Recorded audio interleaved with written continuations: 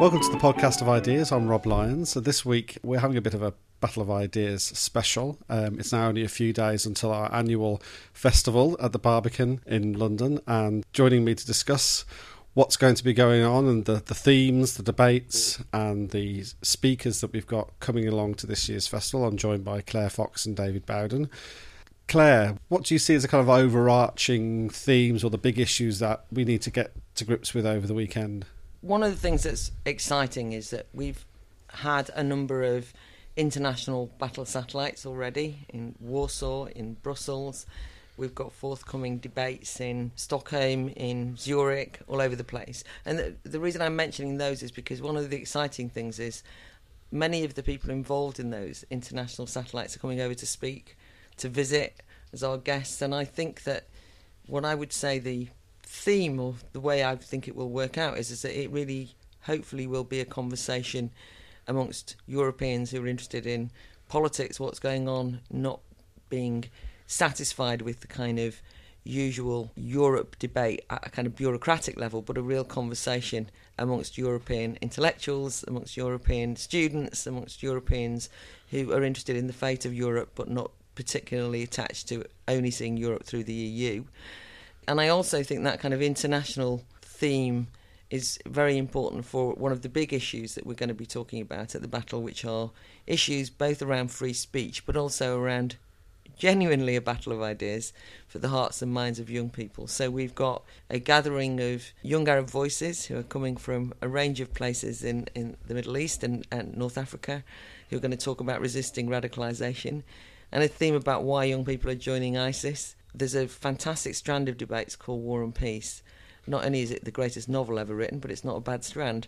But it's actually looking at the changing nature of warfare, drones, the changing nature of war reporting. But there's also one on asymmetric warfare and the new terrorism, which again I think will be fascinating to have an international audience considering those things about what on earth is going on in the world, in international relations, but also why particularly young people in the Middle East, but even possibly more peculiarly in Europe, might be attracted to join an organisation like ISIS. And trying to get to the bottom of those things will be very important. Yeah, that's what is brilliant about the festival, and the festival's bigger than ever this year, is the sort of reach of the festival. So one of the strands that we've got is on economic solutions, but we're not just talking about the economy in the British sense, but we're looking at it much more broadly as well. So there's an evening debate on Saturday about the East Asian economy, and people have obviously noticed that China has become a major cause of concern for economists around the world, that it seems to be slowing down. But it's not just the relationship between the West and China that we need to be concerned about. It's also about what happens across East Asia. So one of the speakers on the panel we've got is from Japan, and he'll be giving us a Japanese perspective on that. So we're looking at these things through sort of like a sort of very wide-angled lens, as well as looking at them in some depth. Dave, what sessions have you picked up on particularly? Yeah, well, it's interesting to talk about it in the international sense, because of course this year started with the terrible events at Charlie Hebdo, where you had journalists murdered for saying offensive things, for producing offensive cartoons that people felt caricatured Muslims. And that kind of set off a real division around people's attitudes to whether this was acceptable or not. Obviously, no one was really willing to say that the people we murdered was acceptable. There was a kind of acceptance from a lot of people that a line had been crossed somehow. And that's a debate that we're kind of revisiting around artistic freedom and its sort of limits. We're doing a good head-on discussion of that in partnership with Index on Censorship, looking at various instances of artistic censorship and whether there are actually some areas you can say to artists you shouldn't be willing to go. But also we're taking on actually some of the more difficult and challenging areas where they come up. It's not just about having the same discussions that we're sort of familiar with and kind of trying to work out our positions on the familiar issues, but it's new and slightly more complicated areas. So there is the whole argument around Gamergate, which perhaps some people may not be aware of. They may be aware of it, of something that's been going on in the Twitter sphere, which is an argument amongst people in the video games community. It's an argument about whether video games are sexist, whether they uphold misogynistic tropes, and whether there needs to be more of a movement against to challenge that. So you've had various kind of critics who have emerged over the past couple of years who really try and call upon the gaming world to have a more responsible attitude in how it portrays women, other races, a kind of variety of concerns. That's provoked quite a strong, quite severe backlash from a lot of video gamers who feel as if their freedom of speech in their kind of private world of fantasy has been threatened. And in many ways they have behaved, I think, in a fairly immature fashion in some of their responses to it. And there's a kind of very bitter, vicious row going on. But at its heart, there is actually a really interesting row going on here in a kind of relatively new art form. Does the interactivity of games change how we view them? Is it just the matter that we are the sort of passive spectators of these things and therefore we can trust ourselves to make our own minds up? Or do we become slightly more uncomfortable when there's an element of actually being an active participant as a gamer in these kind of discussions?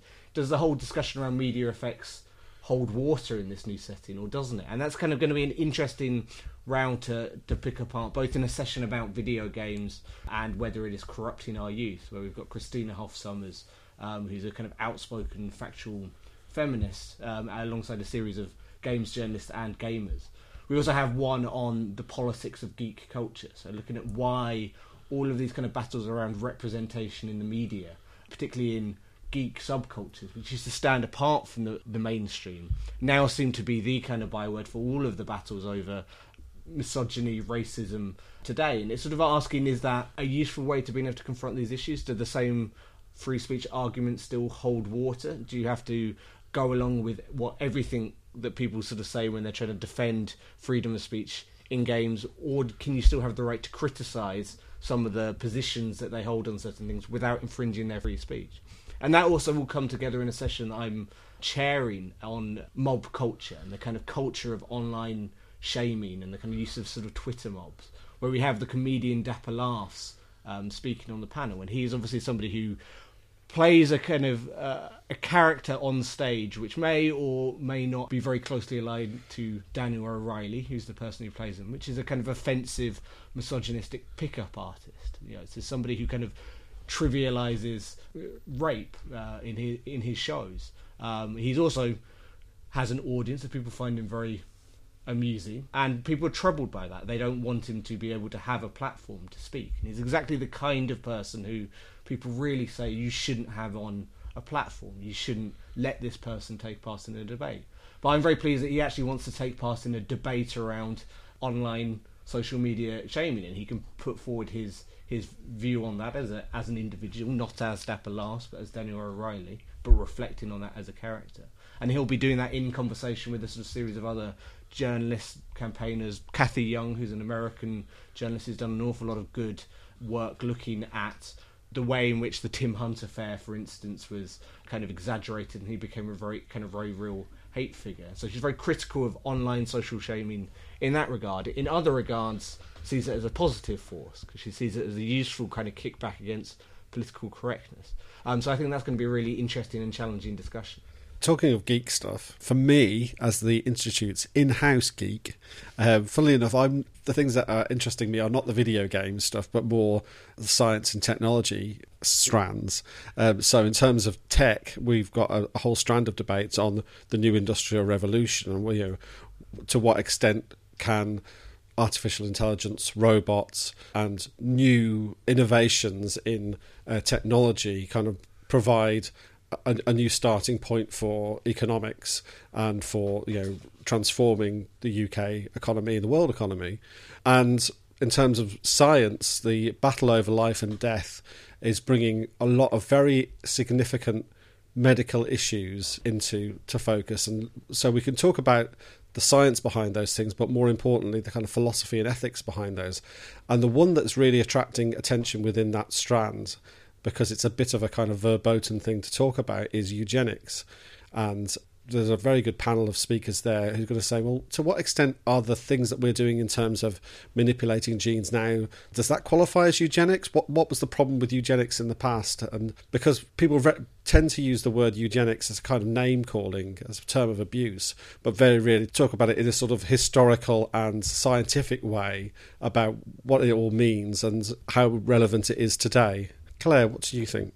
Well, I was just thinking, as both of you were speaking, that, we start off the festival actually slightly differently this year, with the opening address both being welcomed by Leonora Thompson from the Barbican, which is great, but also we've got Mick Hume, whose book, Trigger Warning, is the fear of being offensive, killing free speech. It's almost like it could be the book of the festival, but he's starting off with that is really to kind of give a sense of why having free speech on these issues, whether it's free speech about eugenics, whether it's free speech and a proper discussion about immigration, migration, which is one of the new hot off the presses, i.e. that we have a no holds barred debate rather than lots of discussions about free speech, but there's also lots of discussions which require you to have a robust attitude to free speech to really get the most out of them.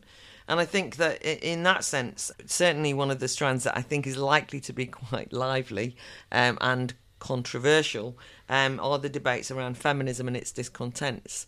In fact, Christina Hoff Sommers and Cathy Young, are the American writers that Dave has already referred to, are both as featuring in that panel. But we've got some very difficult issues there, about rape culture. Is it kind of overhyped?